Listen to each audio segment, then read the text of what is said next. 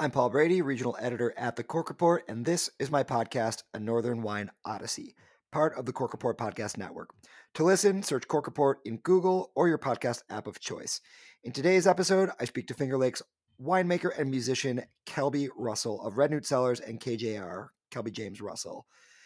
We talk mostly about music in this episode. Kelby and I have had a correspondence over many years now, talking probably actually mostly about music, although we do touch on the subject of wine toward the end of the podcast, and there's a little bit sprinkled in there throughout the episode, but this is mainly a music episode, which is a lot of fun for me to branch out and be able to do every once in a while. So I hope you enjoy it. And just a quick word about Open Local Wine Night. Most local wineries, wherever local is for you, are hanging on through the pandemic. Through a combination of loyal wine club members, online orders, and a big dose of creativity, they've been able to stay afloat over the past 10 months when their tasting rooms were either closed or significantly restricted. If you're listening to this podcast, you're probably a lover of local wines, and the wineries that make the wines we all love need our help. The team at Cork Report Media and I hope that you'll join us wine lovers across the country on April 10th, 2021 for Open Local Wine Night, a celebration of exactly that, local wine. It's easy to participate. Just buy some local wine, open it on April 10th, and post a picture on Twitter, Instagram, or Facebook with all the hashtags that you like to use wherever local wine is for you. And of course, hashtag Open Local Wine. It's really as easy as that. And if you're a winery that would like to participate, please visit thecorkreport.us to register. We'll see you on April 10th. And I got to say, there are so many good deals out there right now in terms of Open Local Wine Night. This definitely proves to be the best one yet. I've seen incredible deals that include shipping or very reasonable flat rate shipping from wineries like Wagner, Nathan Kendall, Osmote, Ian Barry, Barry Family Cellars, and so many more. So get onto the Facebook site or Google Open Local Wine, and you're sure to find all the info that you need. Should be a fun night. Okay, here we go with Kelby.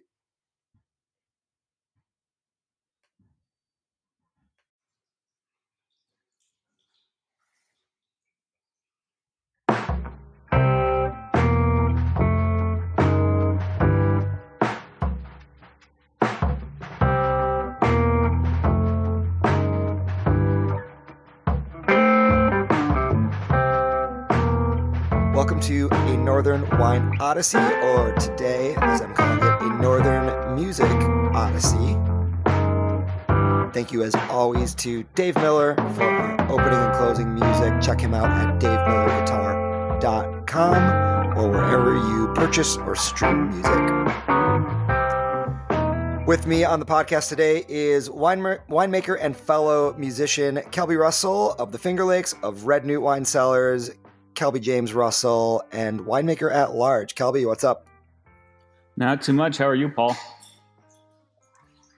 I'm doing fine. As we kind of just caught up for a minute or two there before getting into the podcast. Exciting week for me. Received my liquor license, so we'll be able to keep on moving forward with the business.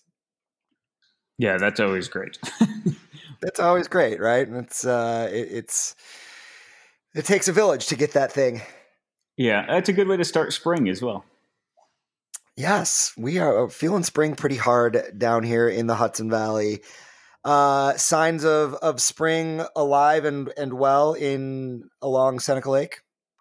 Surprisingly, yes. I mean, normally we'd still be covered in some amount of snow right now, but we've got our Siberian irises up. We've got daffodils and hellebores going. I wouldn't say it's green yet, but we're getting there. Are wineries starting to sort of gradually shift into go time up there in terms of getting ready for the season?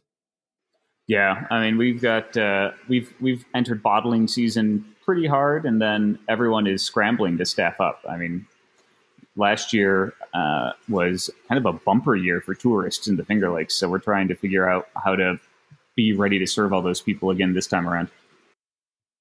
It's going to happen, maybe even in greater numbers this year. I was up there for all of less than 24 hours a week or two ago, and Looking for a house to rent proved nearly impossible. In the month of March, I was able to find something, but I had to put the bat signal out.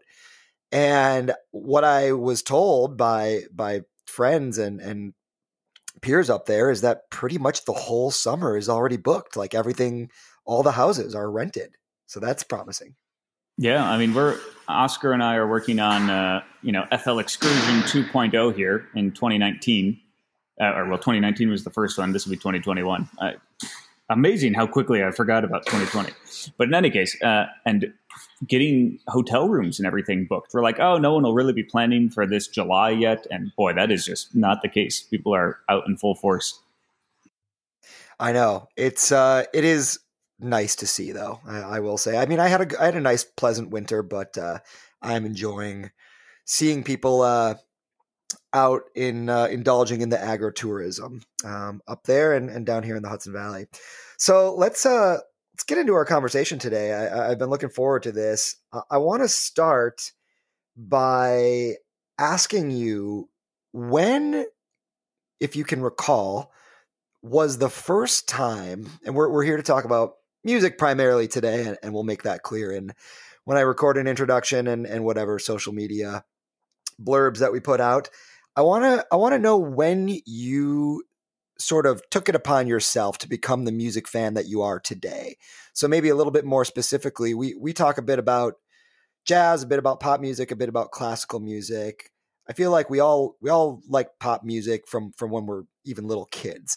But when did you use your own money, use your own time to first either take yourself to a show or buy some music that would fall into the classical or jazz genres? Yeah, for me, it would be when I used my own time, by and large. I grew up in a house that loved music, but when I was growing up, it was mostly country music, if not overwhelmingly country music. And I think, like so many young people do, you kind of like rebel against what your parents are listening to, whether you realize you're doing that or not, or want to go as far in the opposite direction.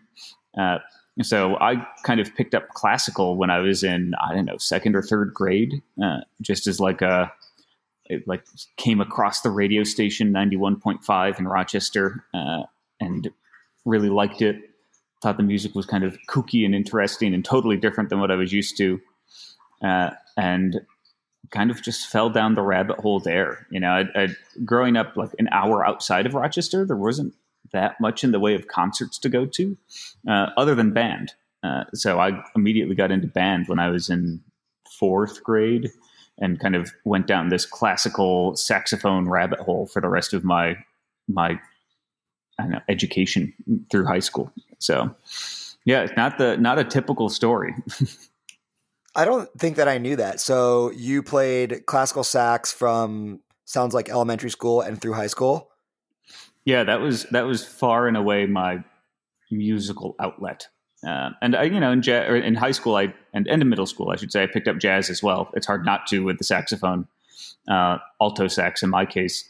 So that was they were kind of dueling tracks. I mean, it's kind of a shame that at least at that point it felt like, and certainly when you're getting into an instrument, it's almost like you're shoehorned into having to pick a track, right? Like whether it's not that it was conservatory in elementary school in upstate New York, but you're kind of meant to either go down a classical path or a jazz path. And I loved them both and loved the instrument. Yeah, that's almost very similar to what happens to some of us in the guitar world. Classical guitar might even be a step ahead of classical sax, but it is such that we come up with a little bit of a chip on our shoulders, or just have some jealousy of the other musicians and the attention that gets paid toward other instruments. But that might even be more intense for the sax, because like there are those classical guitar superstars that sort of started with Andre Segovia and John Williams and Julian Bream and all that, who are sort of household names in the classical music world. But like classical saxophone, that's a bit of a tough one, especially because you have to compete with like the titans of jazz in terms of who owns the virtuosity of the instrument. Exactly. And there's just not as much repertory for it, right? Like there's some classical saxophone music out there, but oftentimes you're talking about more contemporary compositions, which, as we all know, is the death knell of classical music, right? Like nothing clears out an audience faster than saying, and now for a new composition, right? It's worse than a band saying we're going to play something from our new record. Totally. I feel like, let's see, Villa-Lobos has a saxophone concerto and maybe Glazunov. Am I getting the repertoire right? Yep. I mean, it's that there's a fair bit of French repertoire, and then there's a lot of sort of I don't know, redone things for like cello, right? Like you see a lot of things like that. The saxophone is given the cello lead or something like that. So that's funny. That happens in guitar too. It's like all the Bach cello suites are typically transposed to play on the guitar, and I gotta say they really do sound better on the guitar. It's just more of a contrapuntal instrument. Although he was writing some of those also for the lute back then. So I always tell people, I'm like, playing that repertoire on the guitar today is no different from a pianist playing Bach on a piano. Exactly. Yeah. Now it's funny how that sort of like retrofitting actually ends up creating some fascinating challenges and opportunities for the instrument, right? Like playing the saxophone like a cello is not easy, but it results in a totally different understanding of a wind instrument. And so were you taking private lessons as well as playing in bands throughout school? Yeah, I took private lessons in middle school and high school. And in New York State, the big thing is Solo Fest that happens a couple times a year where you go and present like a prepared solo to an adjudicator. And there's, sight reading and all those sorts of like technical things. And that's what determines whether you get into sort of the all state and all county bands. It kind of just marks out where you are in terms of your relative talent. So I would spend inordinate amounts of time preparing for those. It was worse than a final exam. And so did you take it as far as like, did you go to summer music camp or do any of that stuff or consider at all auditioning on sax to get into music programs for college? Never really considered auditioning for college. I knew that I was headed towards one way or another, like a good liberal arts school, and a good music program was going to be part of what I wanted, but it was never going to be, at least at that point, it wasn't what I thought the main part of my education was going to be.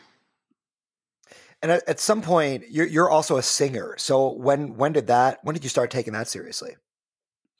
When I got to college, for the most part. I mean, I got into singing. I was singing all through elementary and high school, middle school as well. In choir, I loved doing the annual musical, right? I was always one of the people on the stage for the musical. And when I got to college at Harvard, Harvard has an amazing jazz program, but the caliber of talent to get into that jazz program, just as like, especially if you weren't in the music department, if you're just kind of a casual person, it was just not going to be possible. There wasn't really an opportunity for that. And they do have a wind ensemble. So there was a saxophone opportunity there, but the wind ensemble wasn't taken super seriously, not as seriously as I would have wanted for kind of the skill level I was coming in with. So at the same time as I was auditioning for those things and piecing together the harsh reality of saxophone at college, I got into a classical men's choir. And that really satisfied the sort of artistic and the artistic, like creative side, and also the artistic challenge side of like pushing myself further.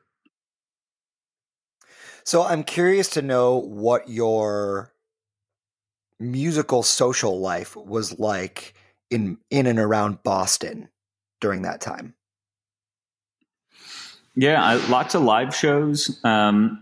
A lot of shows right on Harvard's campus, which is not surprising, right? Both friends and like there's just so much kind of burbling in that Cambridge scene that was just a constant delight to experience, and people doing crazy things that you'd never heard of before.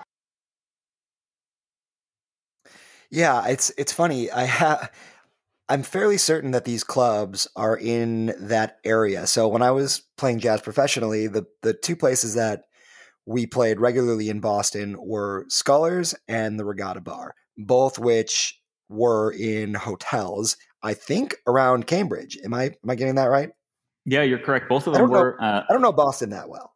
Yeah, no, that's fine. I mean, does anyone really? The roads are so crazy. But yeah, with the Regatta Bar is that's right in Harvard Square, and I certainly saw a fair number of shows there. It was kind of crazy. There's the people who would show up there with relatively minimal fanfare. It's so funny because those two venues I liked playing because once you've been on the road for a minute, you you you certainly come to appreciate when the performance is under the same roof of where you're going to sleep that night. And I just remember being at the Regatta Bar after this, which is a pretty nice hotel, the Charles Hotel, I believe it's called, which That's has a right. couple of yeah, it has a couple of restaurants and a bar and that was always just relaxing because you would arrive, check in, do a sound check, able to eat a good dinner. And then, like, when your show's over, you walk, like, I swear I walked like 30 feet to my room or something like that. And it was quiet and it was just, that was cool. And then I remember, again, after you've been on the road for a minute and you're performing in these types of spots, you realize that oftentimes the band are put up in rooms that are not exactly A-list. So I can just remember taking the elevator in the hotel where Scullers was, and there were 5 of us in the band, and all 5 of our rooms were stacked on top of each other. And they were the rooms that as soon as you exit the elevator, you would walk straight into that door. So they were like those, like, rooms that you get on Priceline at a discount. I was going to say it's right by the the elevator. Yeah. And I just remember thinking to myself, like, this is like something that like Steve Carell in The Office would be like, only the best treatment for Dunder Mifflin employees. Like, as soon as you get out of the elevator, your room is right there. Yep. Yeah, it's exactly right. But yeah, no, I mean, the Charles Hotel would have been a great one to stay at. It's funny, as a student in Cambridge, the Regatta Bar always felt kind of closed off, even for jazz shows. Both because of, I mean, the age of being able to drink alcohol, but it was also tried to set itself out as more of a professional space and less of like a spot students would feel comfortable in. Yeah, it was definitely a little swanky. And yeah, good times there.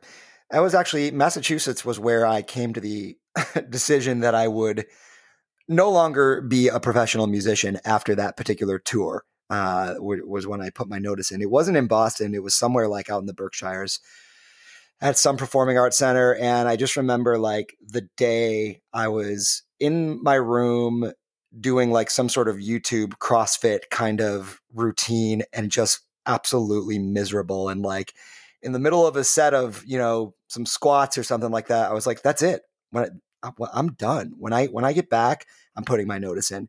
And that was I believe early 2013. And whatever we had on the books sort of leading up to the summer, I said, I'll cover those shows and then I'm done. And then it was wine ever since. So, okay. I want to also, I have to ask, were you like, what Sure. was were you dovetailing into wine at that point? Was this something that was, Yeah, a little bit. When I moved to New York City in 2008, you know how you, as a musician, when you move to New York, there's kind of 2 ways to look at it. One is you can be absolutely terrified of the city, and this is the way that I recommend that you be, because it's a very difficult city to live in for anyone. Not if you're a billionaire, it's still difficult to live in New York. It's just a challenging city, so you really have to love it. You shouldn't move to New York if you don't love New York City for all that it is. And then there's another way to look at it, which was if you're a young musician, jazz in particular, and you're like, am I good enough to go to New York? Can I make it in New York? I remember the late trumpet player Marcus Belgrave once said, hey man, F7's no different in New York than it is in Detroit. And so, there's different reasons that people move to New York, but I arrived in New York with that sort of terrified feeling. And I said to myself, I had been teaching a lot of guitar lessons in Chicago and Detroit, and I was really burnt out on doing that. I didn't want to do that anymore. So I said, you know what? If I get to New York and this music thing doesn't work out, I literally remember having this conversation with myself in my head. I said, I will stock shelves with bottles of wine at a wine shop before I ever teach another guitar lesson. And so it was kind of like I had planted the seed because I was starting to enjoy wine and take it a bit more seriously, started to read some of the books just so I could enjoy it a little bit more. And then in 2012 was when I sort of made the leap. And I'm sorry, 2011, I took a part-time job at Brooklyn Winery, working there as a barback, just for something to do, because I would sometimes go through periods of weeks or even a month where I didn't have to go out and gig on the road with the band that I was in at the time. And so they were flexible with my schedule, and it was just something that I enjoyed. And it ended up being a nice entrance into the service industry in New York. And then I just continued to become more and more interested in wine and less interested in being a musician until I finally was able to apply and get a position at Terroir Wine Bar. And then I was like, okay, I can do this for real. I'm really falling out of love with being a musician, and I have this job at Terroir. I'm going to go full time. So that was that. That's how that went. Yep. No, I love that story. So, okay, as you're in college and you're performing in the Harvard Glee Club and taking in the music scene that is Boston, are you also starting to drink wine and become interested in wine?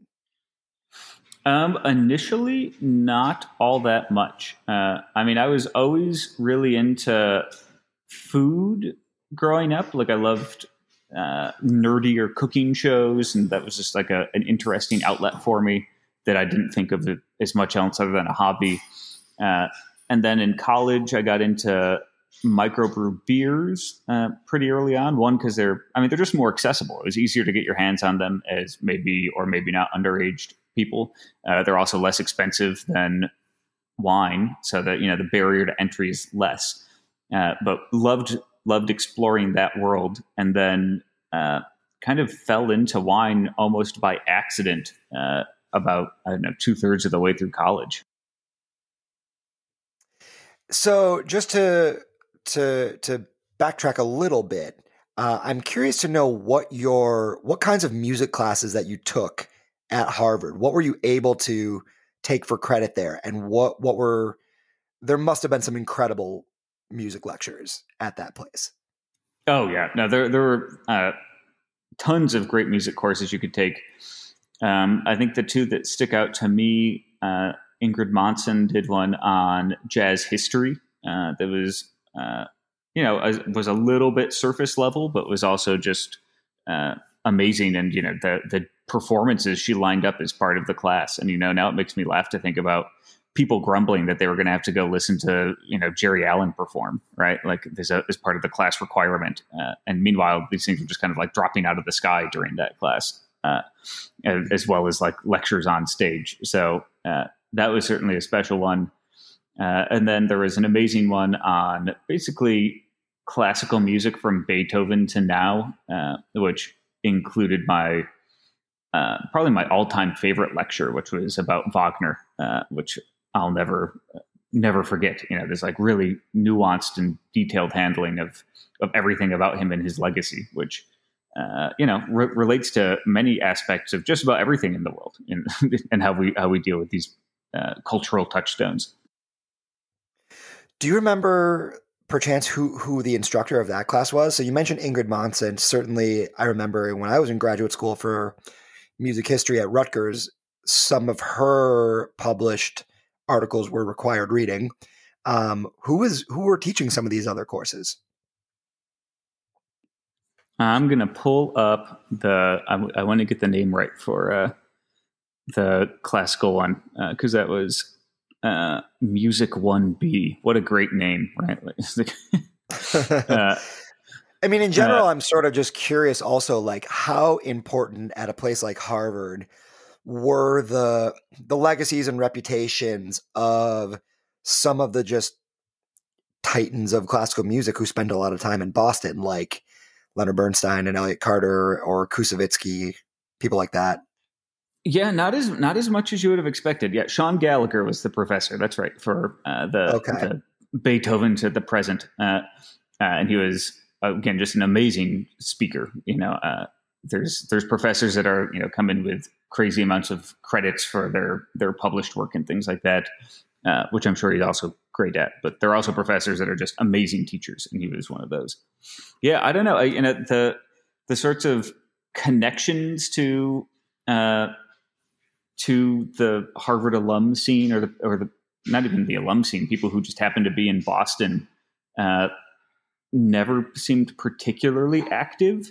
It almost seemed like something that existed in a separate sphere from what was happening at college, or what was happening at Harvard, which is a bit of a shame. I mean, there were some exceptions to that. I mean, I remember going to the private reception when we gave the Harvard Arts Medal to John Adams when he came to campus. So that was great, and he was an alum, but those moments were fewer and farther between.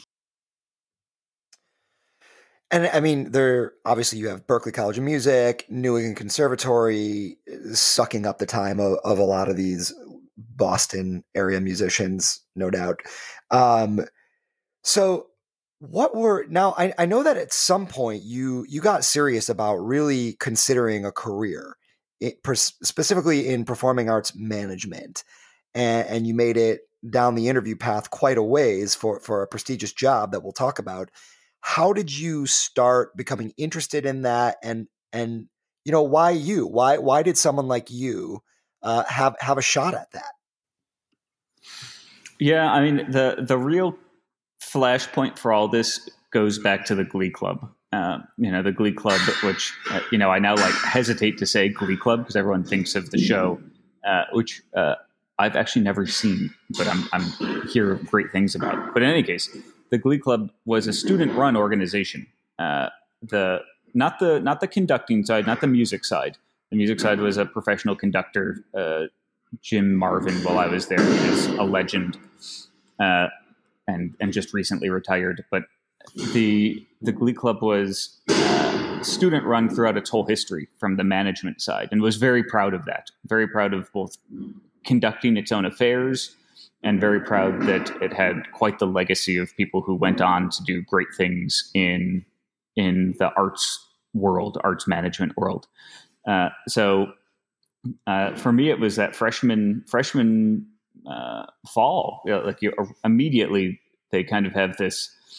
They open up the position of stage manager, which is basically lead sucker, because it's your job to get there first every day and get the stage set up, the chair set up, and the conductor's music ready to go.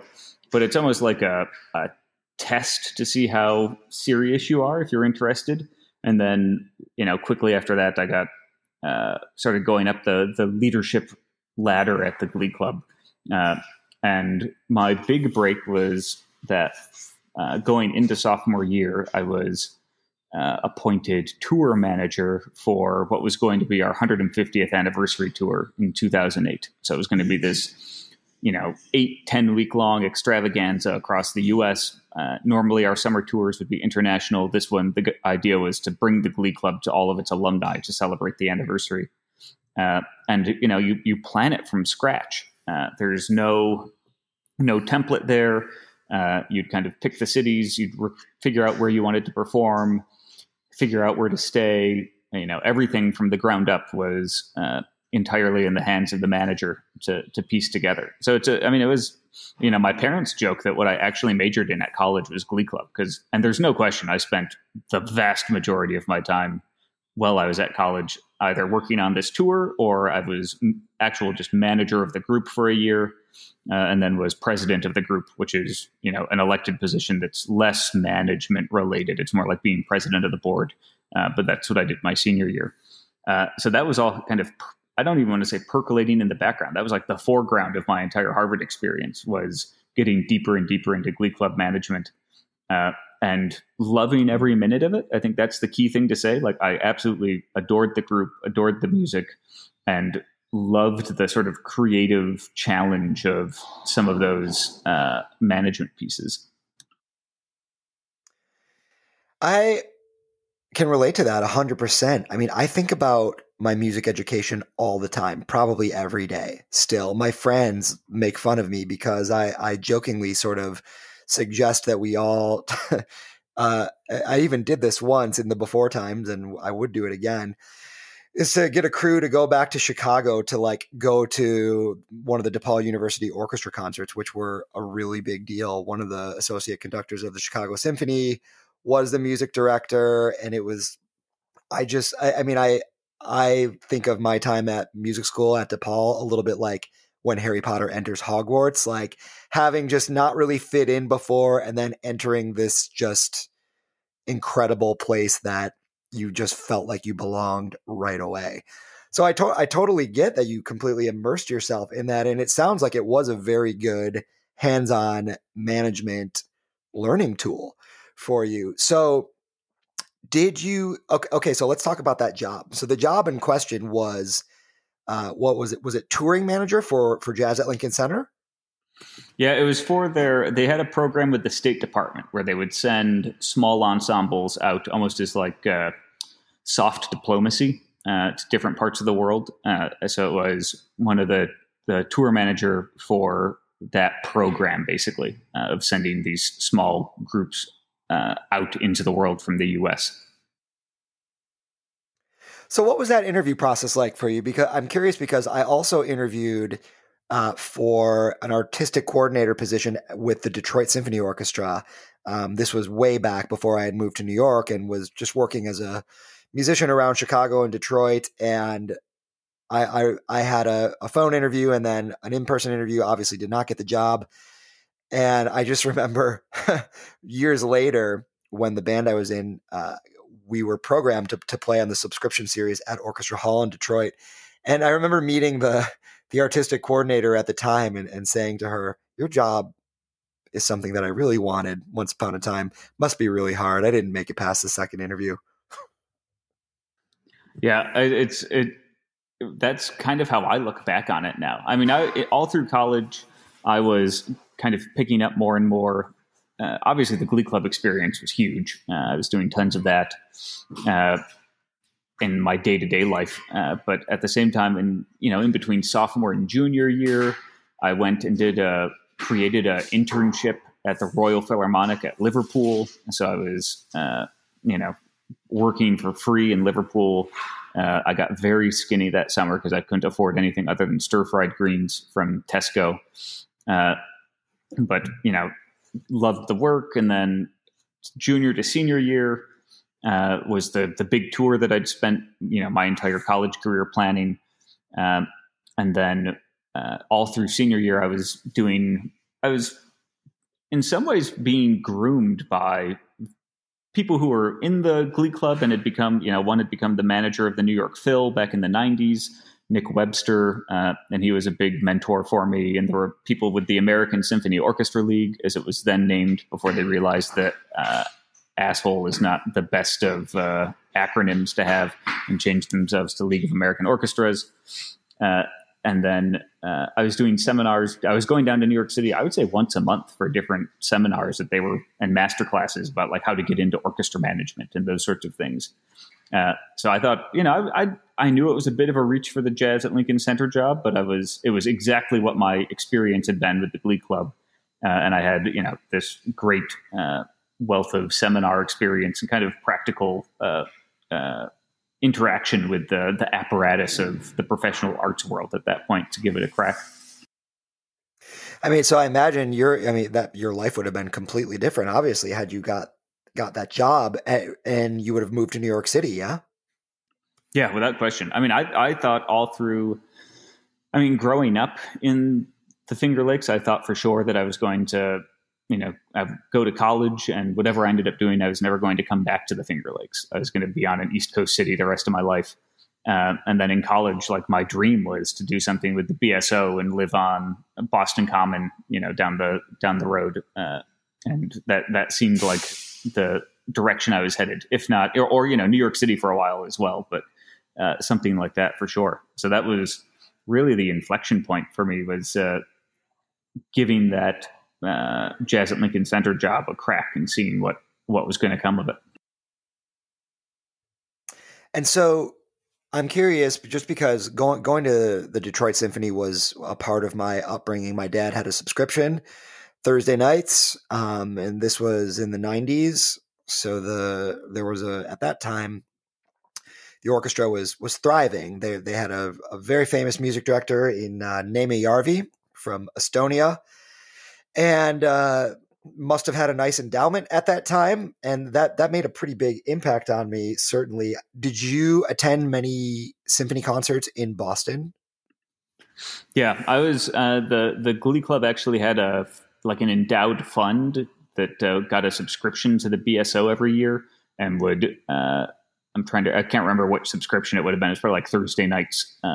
And it would kind of roll through the membership of the Glee Club who was eligible to take one of the 2 tickets. So I got to go to quite a few that way, and just, was loved it. I mean, that concert hall is amazing. The orchestra is amazing.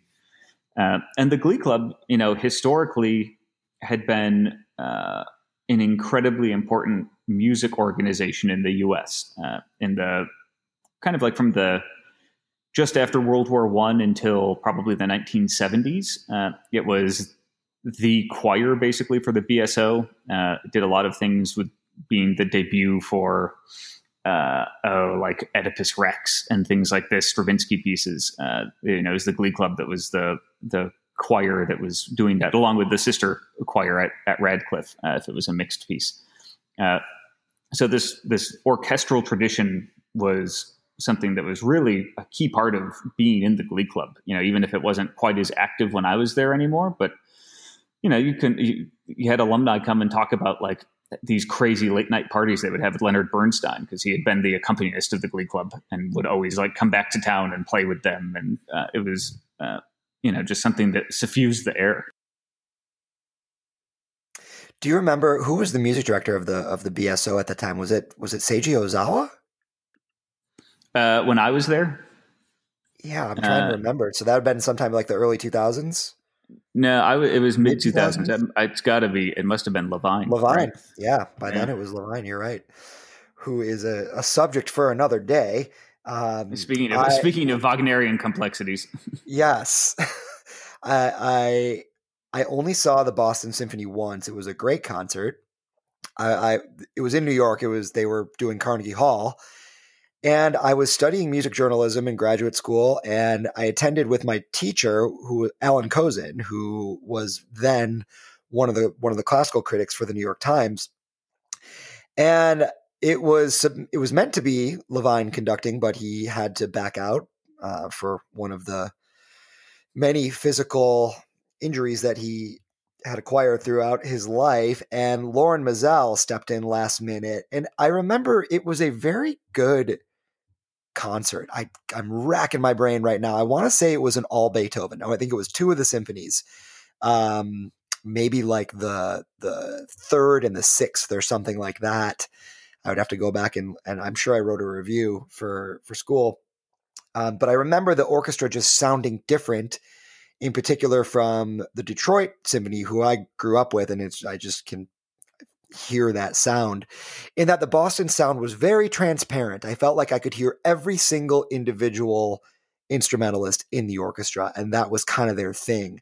And Carnegie Hall lends itself in particularly well to that sound. It's a nice wet acoustic, whereas you take an American orchestra like that, put them in a hall like not Avery Fisher anymore, David Geffen Hall, I believe, where the Phil plays, the New York Phil. That's a tough hall. Anytime anybody makes a mistake, you hear it. My heart goes out to those musicians. But that's a brutal hall. Carnegie Hall was perfect for the Boston sound. And that was the one and only time I ever saw them. And I've yet to make it to Tanglewood. Have you spent much time there? I embarrassingly have never done Tanglewood either. The only equivalent I've had, the Glee Club actually performed at Ravenna when we were in Chicago for that summer tour. So I've made it to the Chicago iteration and never to the Boston one. That's a fun venue, Ravenna. Yeah. I mean, many concerts there throughout my undergrad. So I'm curious how, if at all, much do you think about your music education and your sort of quick cup of coffee into considering that as your full-time profession? Do you think about that not at all? Do you think about it every day or somewhere in between? I guess I think about it every day insofar as music is still such a fundamental part of who I am and what I think about. And the skills I learned kind of managing the Glee Club have never, they are remarkably useful in the wine industry. It's not like some oblique connection. They're one-to-one relatable. So, I don't often think like, oh man, the counterfactual of like, what if I'd got that Jazz at Lincoln Center job? That doesn't usually cross my mind anymore. But the sorts of things that I picked up in learning how to deal with, orchestra management or even Glee Club management, my joke is that it feels remarkable. Managing musicians is basically about as useful as trying to manage ferments. Like you actually have no control over either of these things. And the better you are at accepting that, the better you are at actually managing them. So I know it's probably relatively easy for most people to Google you and to find information about your start in the wine world. So we don't need to cover that in great detail because I have you here. I'm sort of more curious to chat music, but give us the quick version in terms of that moment where that you love wine and that you could really make that your life. Yeah, they're intimately connected for me. I don't get to talk about it in this level of detail all that often, or at least with the background context of where I was musically. But basically, after that summer tour, I won a fellowship to travel to Italy, and I had applied for it with the conceit that I wanted to explore Italy through its sort of food and wine culture, which was, now isn't that crazy of a thing to say, but in the mid 2000s was a little bit out there when they expected most people to apply for, I don't know, to go study the art or the history or many more noble pursuits, quote unquote. So I think I won it just because of this sheer like bravado of my application. And I stretched, it was just a straight stipend, and I stretched the stipend by working at a winery in the south of Tuscany in exchange for my room and board there at the estate. And that was the moment for me. It was like that thing that wormed into my head, and I was like, wow, I really like there's something about this that speaks to me and really is feeling true and real in a way that even arts management doesn't quite. And obviously from there I went back and was going through the whole process senior year of trying to figure out whether I was going to get into orchestra management, going through the seminars, and like there was always this thing scratching at the back of my mind. And I started doing wine seminars at the same time, especially senior spring, learning more and more about the wine industry. And the real short story at that point is I got the call that they'd went with an internal candidate at Jazz at Lincoln Center, and the next day I showed up on the crush pad at Fox Run, and it happened to be their first day of Harvest 2009, and they were bringing in Chardonnay, and the rest was history. I was ready to throw myself in at that point. That's actually where we met. I don't know if you remember that. It was 2012. It was the first time that I had ever visited the Finger Lakes as an adult, and I had an appointment I was working at Terroir at the time, and had an appointment at Fox Run with Peter, and you just happened to randomly be stopping by for something. I don't know if you remember that. Yeah, that sounds about right. I mean, I was at Fox Run for 3 years, and then I was doing the Southern Hemisphere traveling winemaker thing. And then after the 2012 Southern Hemisphere harvest, so spring 2012, I returned and got hired at Red Newt as the assistant winemaker at that point. And the joke was Red Newt and Fox Run and Anthony Road, they make the collaborative wine Tierce together. The winemakers have always been really close friends. So it was always a joke that I got traded for draft picks to be named later and ended up at Red Newt right afterwards. So yeah, I would have been like just swinging through Fox Run because that was still in some ways felt like home to me, even though I was working at Red Newt. Yeah, and on that same trip, it might have even been the night before that or 2 nights before that, I had dinner with Dave at Red Newt, which I mean, to this day, I'll never forget that first jaunt into the Finger Lakes. As I mean, I wouldn't back then would never have called myself a sommelier. I felt like I was a server at Terroir Wine Bar. The only sommelier by name was Paul Greco at that time. But going to the Finger Lakes, even just as a humble server in that organization, I did make appointments through wine reps, so there was that connection, that someone from Terroir was coming, and it was sort of funny. Red carpet really everywhere I went, because we had such a large Riesling program, and obviously that's the important grape of the region. And the funniest moment in particular, I visited 4 wineries on that trip: Red Newt, Heart and Hands, Silver Thread, and Fox Run. And each were important to me for different reasons. But it was funny showing up to Silver Thread, because when I got there, Shannon Brock sort of welcomed me at the door and informed me that she's like, I just put this together and realized that you are Paul from Terroir, but you are not Paul Greco from Terroir. And Paul Greco had, believe it or not, never visited the region at that time. And she was like, now my husband, also Paul Brock, thinks that it's Paul Greco who's showing up right now. And she's like, I'm not going to tell him. I'm just going to let you go downstairs and and introduce yourself. And then I realized, I was like, oh, well, that's why the red carpet has been out everywhere. Everybody thought Paul Greco from Terroir was showing up. So it worked out really well for me. Yeah, I mean, I would just run with that. To the victor go the spoils. If that Paul from Terroir hasn't made it up to the Finger Lakes at that point, then you should gather all the plaudits that you can in his stead. I know. I really should have leaned harder into that. Okay, how since we talk regularly, and I know that music plays a role in your everyday life, and at Red Newt in particular, where you blast music during harvest and throughout probably most of the year too. How do you sort of maintain a relationship with music at a high enough level such that it's satisfying for you throughout your everyday life? And then we should get into talking about the Smith a little bit. Yeah, I mean, at work, music is just a constant. We're always listening to music, always listening to different music. I think that's a key thing to say, right? We're not falling into a trap of listening to the same things over and over again. It's always intentional listening, or at least what I'm doing is intentional. I'm not asking the cellar employees to do the same sort of listening that I'm doing, but I'm putting things on because I want to hear them, because I'm trying to engage with them and they feel right for the mood.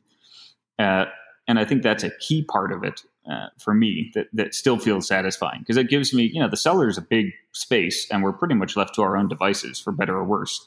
So it's a good, 6 to 8 hours a day outside of harvest that I'm able to listen to music in a real thoughtful, intentional way as part of my job. And then I have to say, for me, the other thing is definitely podcasts, right? Like listening to podcasts about music, smart podcasts about music is very much on my drive to and from work, the way that kind of fills in some of the academic side of my music interest, for lack of a better term, along with like reading reviews and things like that. But I've got a 40-minute drive each way, so I try and make the most of it with thoughtful speakers. So I know that we are both avid listeners of Popcast. So shout out to John Caramonica, Karen Gans, Joe Coscarelli, Lindsay Zolad, Ben Cesario. Love the podcast. We're coming for you. The OG Ben Ratliff. Ben Ratliff. How could I forget? He was another one of my teachers in graduate school. So we're coming after all of you. We're gonna get you on a Northern Music Odyssey one of these days. And Kelby, you'll have to come back for that. What are some other music podcasts that you're checking out? Big fan of Switched on Pop. And that's one that I stumbled into a couple of years ago and really have enjoyed. Really like Object of Sound.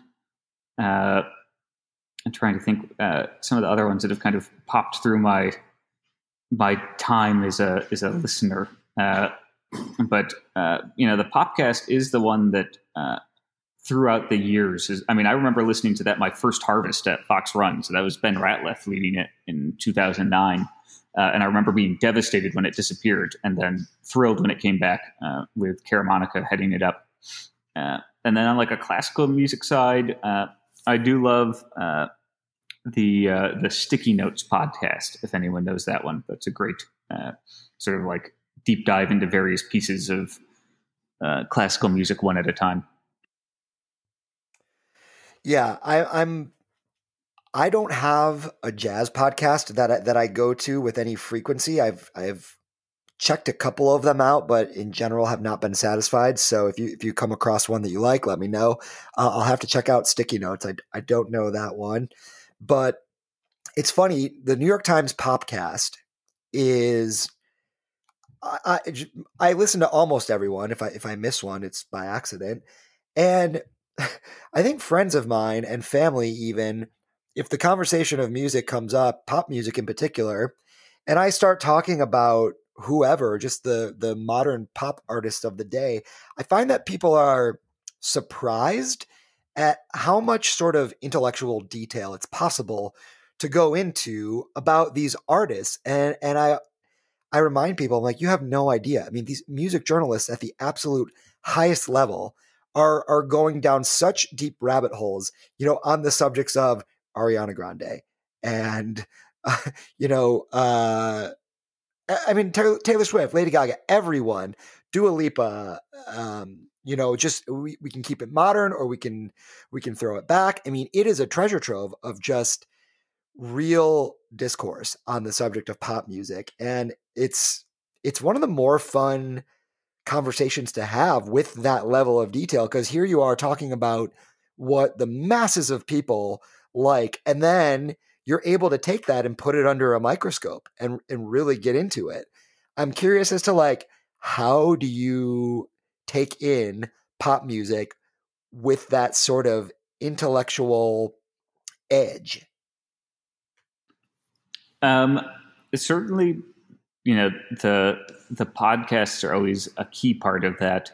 I think I often end up thinking about it probably as you do as well, through the lens of wine, because there's so much that can be said about music and genres and post-genre and different modes of consuming music and trends in music, and how much that actually maps onto a lot of things in the wine world and trends that happen in wine, and when they come up and go away, and the personalities involved, and different ways of how we engage with wine or try wine, and how it's responding as a physical medium, basically, or as a sensorial medium to the internet age. There's a lot of overlap there that I find, at least for myself, I'm always fascinated to think about, like, oh yeah, like, what's going to be the Spotify core of the wine world? Like, what's that for the next 3 years? It's probably like all of the crazy, good for you, like clean wine sorts of things that are currently bubbling up and will probably all be gone in 3 years. Yeah. And let's get granular on that for a second. In terms of the masses of people, what, in your experience, either from your own wines, Red Nude or KJR, or the Finger Lakes or New York in general, or just what are you noticing, especially throughout the last year, because the pandemic, for as much as it has completely and horrifically sucked, has been sort of interesting to look at both wine and music trends. So I'm curious, what do you notice? What have you noticed in terms of people's drinking habits, or listening habits, and what do you see coming up next? Yeah, I mean, there's definitely, I think we all know that people have been drinking more, and that is not necessarily a good thing. I mean, in a bottom line way, I suppose it could be, but we're never here for people. It's the big thing that is always a struggle as a winemaker, is the fact that you make something that can be abused. So we're not about that. But we have noticed in the last year, people are also drinking better than they were in the past. They're drinking more interesting wines from across our portfolio, a lot of trading up, people have time on their hands is I think one of the big things that's happened. So they have a chance not just to try a wine, but to maybe try a slightly better version of the wine, maybe read some reviews of it, maybe check out what the website for the winery says about the wine and try and understand a little bit more. I mean, even in visitation here at the tasting room, that's gone through the roof as well in the last year. I guess maybe by pure numbers, it's gone down, but in terms of engagement in the tasting room, people are, when they're here, they've been taking more time. They've been trying better wines, buying some of our more reserve or single vineyard bottles that are the flagships of what we're trying to accomplish here. And I think that's been, it certainly as the winemaker, it's incredibly rewarding to see, because those are the wines I want people to get a handle on. You're right. People have a little bit more time, and some of those people also have saved a little bit of money too, just for obvious reasons. There's just less to do and less to spend it on. I'm curious. I had sort of a thought recently that I keep repeating to myself in my head or to whoever will listen to me and humor me, which is something that jazz music and New York wines, and we could even dial this further to say like New York or Finger Lakes Rieslings, have in common. And that is that the only time people talk about them is when intellectuals want to flex. So it's like, New York wines and jazz always been sort of fringe music in terms of fandom. So I just imagine a person, you somehow the subject of jazz comes up, and the regular sort of basic intellectual will just nod their heads and be like, yes, yeah, Mingus. Yes, Mingus was a genius. Yep, Bird, Diz. Oh, Finger Lakes Riesling. Yeah, Herman J. Weimer. Yes, please. And then if you try to keep the conversation going a little bit longer, they get awful quiet or walk away. So I'm kind of curious as to how you think, if at all, the pandemic has nudged New York wine into a more mainstream way of thinking, perhaps because many people ordered wine on the internet for the first time, so they were able to get New York wine in a place where they maybe couldn't have it before. And how do we sort of work with that in conjunction with the fact that Riesling is always going to be a tough sell, kind of just like jazz or just like, really geeky avant-garde kind of pop music. So if Riesling is the most recognizable thing about the Finger Lakes and New York State by proxy, because the Finger Lakes is the largest region, doing the most volume, what are your thoughts on that as an identity for New York State wine moving forward, given that it is still fringe and that it's always a tough sell? And I'm noticing, each year there's a little bit more Riesling for sale on like the Cornell classifieds, whereas once upon a time it was harder to get that good premium fruit. Yeah, it is interesting. I feel like I like this analogy because it feels like I'm waiting for the Riesling is dead articles to be written, like the nonstop stream of them about jazz music and classical music, when there's still tons of interesting things happening in all of these worlds. I don't know. I'm kind of conflicted. I mean, Riesling is always going to be a bit of a niche product. Finger Lakes Riesling is always going to be even more niche. But at the same time, at least for many of us, sales are growing. It's a complicated pattern when you're talking about access to fruit, because it's stepwise. After something gets planted, how long until it really kicks on? And then you get a glut of planting because people are looking for Riesling, and then everyone thinks that Riesling's dying because there's wine on the bulk market or there are grapes on the bulk market. And it's like, well, no, it's because 100 acres went in 3 years ago. And, it takes time to build the market up for that, in both in wineries and then out in the wider wine world. I guess I like having a signature grape for the region, or a signature identity. I think we're so unknown in most of the wine world that it really helps clarify our message when we can come with one or two grapes and a really concise take-home point, even for industry professionals. I've gone and worked in the market in London, and you're there for a few days and tasting with people, and there's they kind of know Finger Lakes and Riesling, but I think we often fall into the trap of thinking, oh, well, of course, people, if they know Finger Lakes, they know Riesling. And like, that's just not the case. There's still a lot of potential there to hammer home that point. I mean, we don't need it to be New Zealand Sauvignon Blanc. That's taken to the nth degree, but it's such a rallying cry for us that I think it's something to really embrace.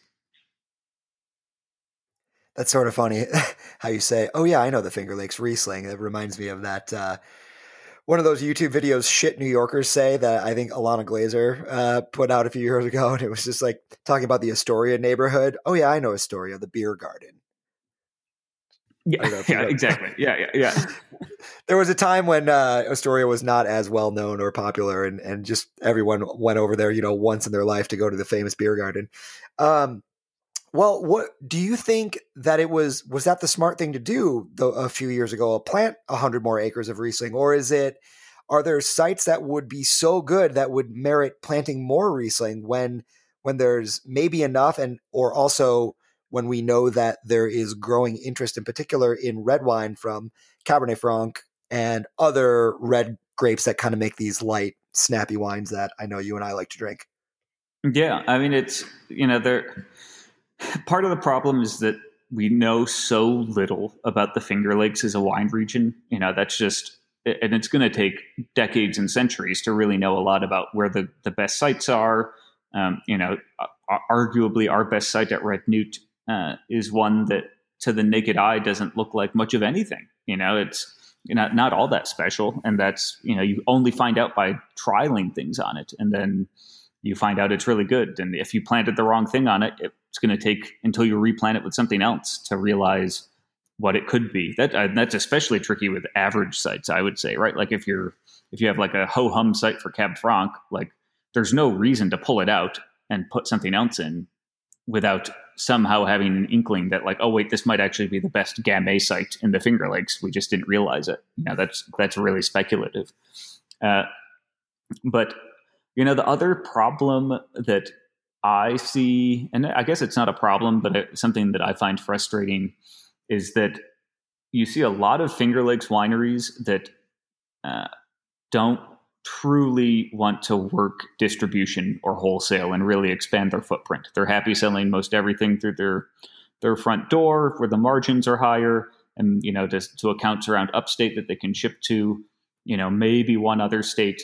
We don't need to go as far as export, like, even just to other states around the US. There's so little Finger Lakes wine making it out that to me, as someone kind of as a Finger Lakes booster and wanting to see the region gain more and more prestige, part of that is getting the wine into people's hands. And we need more wine to be able to do that to some extent. And we need people who are willing to go out and try and sling it around the country.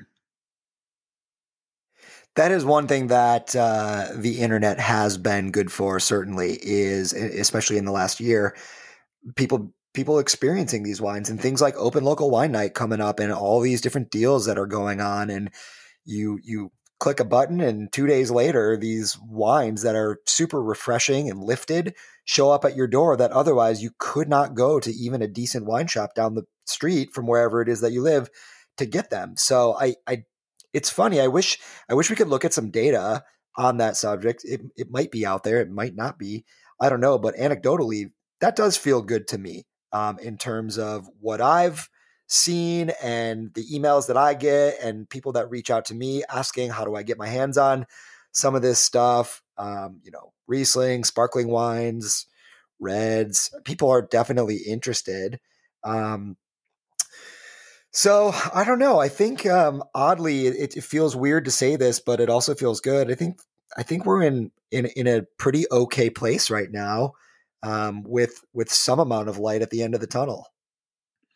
Yeah, I would agree, and I think in terms of music and wine, the same thing that I've loved about music in the last year is what has made, I think, wine all the more interesting as well, which is really increased accessibility to it. As someone who lives in the Finger Lakes, we don't have a huge number of shows going through our neck of the woods all that often. There's tons of music here and amazing music, But if there's an artist that you really like and you like following, usually you're going to have to travel probably to New York City to see them, maybe Toronto. Sometimes they swing, if they have like an overnight, they'll stop at Rochester or something like that. And in the last year, I know, at least for me, and this is maybe selfish, but like I've loved live streaming concerts. That's been like the joy of the last year for me, is getting to see Kurt Elling do a Christmas concert, or see Cecile McLaurin-Salvant do, like a live stream from her living room with a piano. Like the access, I've seen more live shows in the last year than I've ever seen in my life. It's just because I've been able to stream them. And I feel like that, because people are buying wine online and trying things online and seeing it on Instagram and can find it and ship it to their house easily, the same thing's true for wine in the last year, especially as people haven't been able to, haven't been as beholden to what is in their local restaurant or their local wine shop. Not to hate on either of those things, because they're incredibly important conduits to consumers and educators themselves. But this has definitely opened it up some. So let's, as we're just hitting the hour mark now, let's close by talking about your work with the Smith Opera House in Geneva. And maybe we'll talk a little bit about a guy known as Scott LaFaro. So what do you do? Talk about your role or the work that you've done with the Smith. And in particular, I think this is how I initially discovered that you were also a music guy, which was the annual concert, or the sometime annual concert, dedicated to the memory of Scott LaFaro. Yeah. So Scott LaFaro, Geneva native, born in New Jersey, but raised in Geneva. Amazing, incredibly influential jazz bassist, notably with Bill Evans. Just some amazing recordings, and passed away far too young in a car accident just outside of Geneva. I was reading just in prep for this, he literally only played bass for 7 years. Yeah. It's crazy. It's absolutely. He was saxophone, right? Didn't he come at it from saxophone? I think he played a few different instruments in school, but settled on bass eventually. But yeah, 7 years. Yeah, it just picked it up when he was at Ithaca College, and became like the master of it in no time. It's crazy. So we had. I want to say 2012 or 2013. We had an organization in Geneva that I volunteered on called Geneva Night Out, and it was the first Friday of every month, kind of like an arts and collaboration. Artists would be either performing or bring their artwork to different retail shops. And, this is back when we were trying to convince people that downtown Geneva was like a fun place to be, and that you could like walk around at night and shop and get a bite to eat, which now, the organization did so well, it basically made itself obsolete, which is the best sort of organization sometimes. And one of the nights we did was a Scott LaFaro celebration night in his memory, because he's wasn't really well known in Geneva anymore. How important he was, what his legacy was. So we did that one year, dedicated a street name to him. And the next year I thought, we should have a concert. We should have like a celebration concert. And really try and make his memory a living memory in Geneva again. So the Smith Opera House is this stunningly beautiful, it cannot be overstated how beautiful of a space it is, from the 1890s, 1,400 seat theater that was saved from demolition basically in the 1970s by a group of dedicated Genevans, and have just poured money into it, poured support into it to totally, anyone who's been in that space is just gobsmacked by how beautiful it is. So we had the concert there. Surprisingly big hit. We had Gat Mangione perform with his quintet, and then came back the next year and had another concert. This is terrible. We had actually a trio from IC, 13 Degrees, who did an amazing concert, kind of very faithful to Bill Evans. And then a few other concerts since then. Eddie Gomez was one of the highlights. And in doing this, I got connected to the Smith Opera House, because obviously the concerts were running through the Opera House. I got dragged onto the board of the Opera House, and then made the secretary of the board a couple years ago, which reminds me a lot of being in college, because I never liked taking notes before, and I still don't like taking notes, but here I am doing it again. But loving the Smith and loving that it's this like cultural gem in the middle of downtown Geneva and in the middle of the Finger Lakes that, outside of a pandemic, brings in amazing concerts of all different types and different programming of all different types. And I cannot tell you what a joy it is to be on the board and see the light at the end of the tunnel. We're going to be able to start doing movies again in the theater in a couple of weeks. We've got, requests for show bookings coming up. The future looks really bright for the Smith and for the Finger Lakes. Very cool. So I'm going to end selfishly this by questing you with something. So shoot. For the forthcoming business, Paul Brady Wine, opening in Beacon, New York, hopefully in September, maybe before, will be a New York wine specialty shop and wine bar with a few other sprinklings of wines and beers and spirits from our northern neighbors available at the bar. With this northern theme and being that I come at it from music as well, I've got some jazz autographs that are framed of some incredible musicians from a few places in particular that are important to me in terms of this northern North American climate of wine. So I've got a musician from Michigan. I've got a musician from Canada.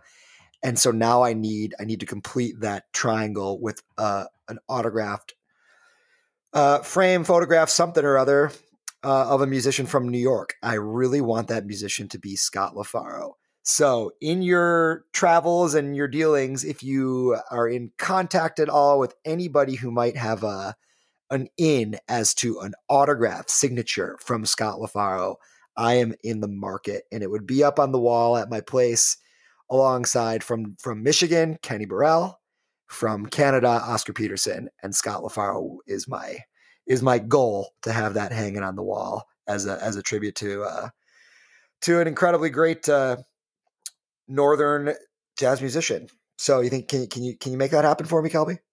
I can certainly try. I mean, with the concert, his sister is the one who I always deal with. She's based in SoCal now, Helene, and she's one of the nicest people that you will ever email with, and is so passionate and so excited that these concerts happen. I'll put a word in with her and see what I can turn up, especially because we've had to take 2 years off here with the pandemic. It's usually the first week of April that we have the celebration concert. So we'll be raring to go for next April.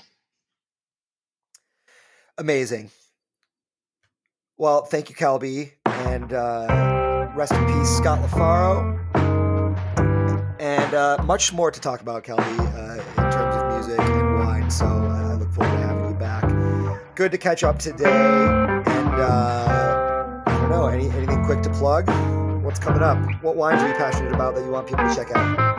Rosé's coming out, and the 2020 vintage of Rosé looks like one that's going to drink spectacular for the first 6 months, but then please sit on it in your cellar for a few years before you open it up again. All right, easy. Look for Red Newt, Rosé, and KJR Rosés, and see you next time. Thanks, Kelby. Thank you.